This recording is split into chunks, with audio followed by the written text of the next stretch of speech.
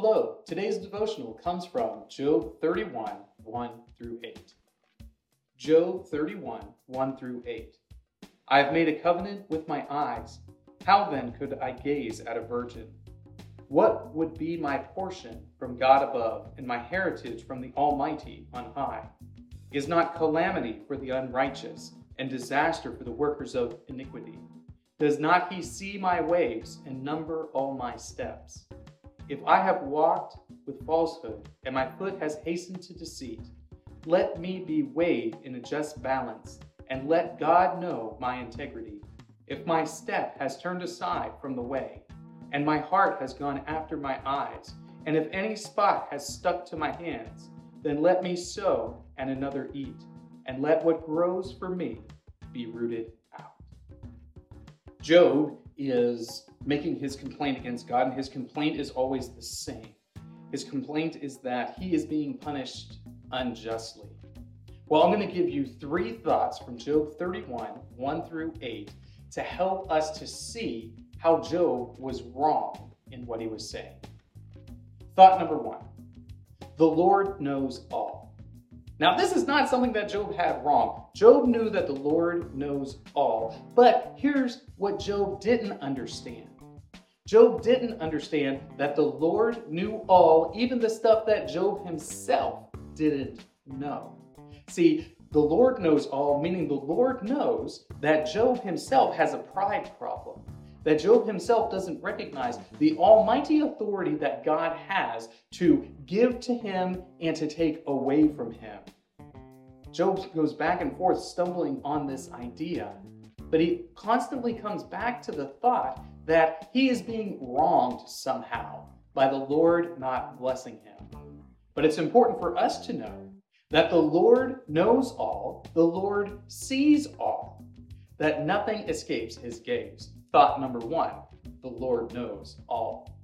Thought number two, the Lord is just.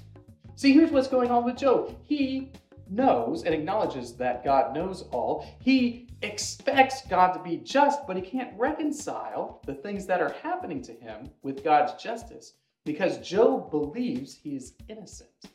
And here is the great big problem that Job has.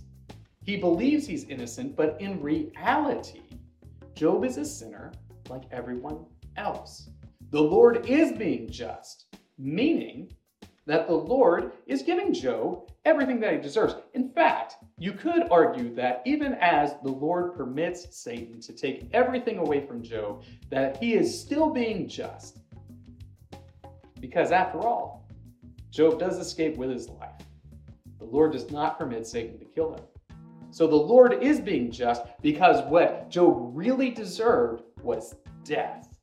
So the Lord is just. We just need to reconcile what we believe to be justice with what the Lord explains to us as justice. Thought number two, the Lord is just. Thought number three, Job justifies himself. Now, I only read a couple of the verses from Job 31, but the entire chapter of Job 31 is Job saying, I ain't done nothing wrong. That's what the entire chapter is. He's saying, I haven't done this, I haven't done that, I haven't done the other thing. What Job is doing, he's justifying himself. And people do this same thing today all the time. Have you ever heard somebody say, only God can judge me? Yeah, we've all heard that. Well, here's the deal.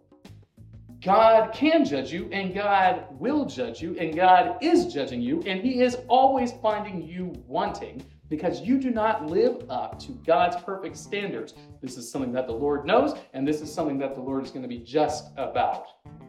Job tries to justify himself by appealing to worldly standards, failing to recognize that God operates on his own standards, not the standards of the world.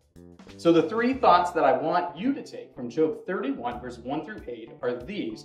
Number one, the Lord knows all. Number two, the Lord is just.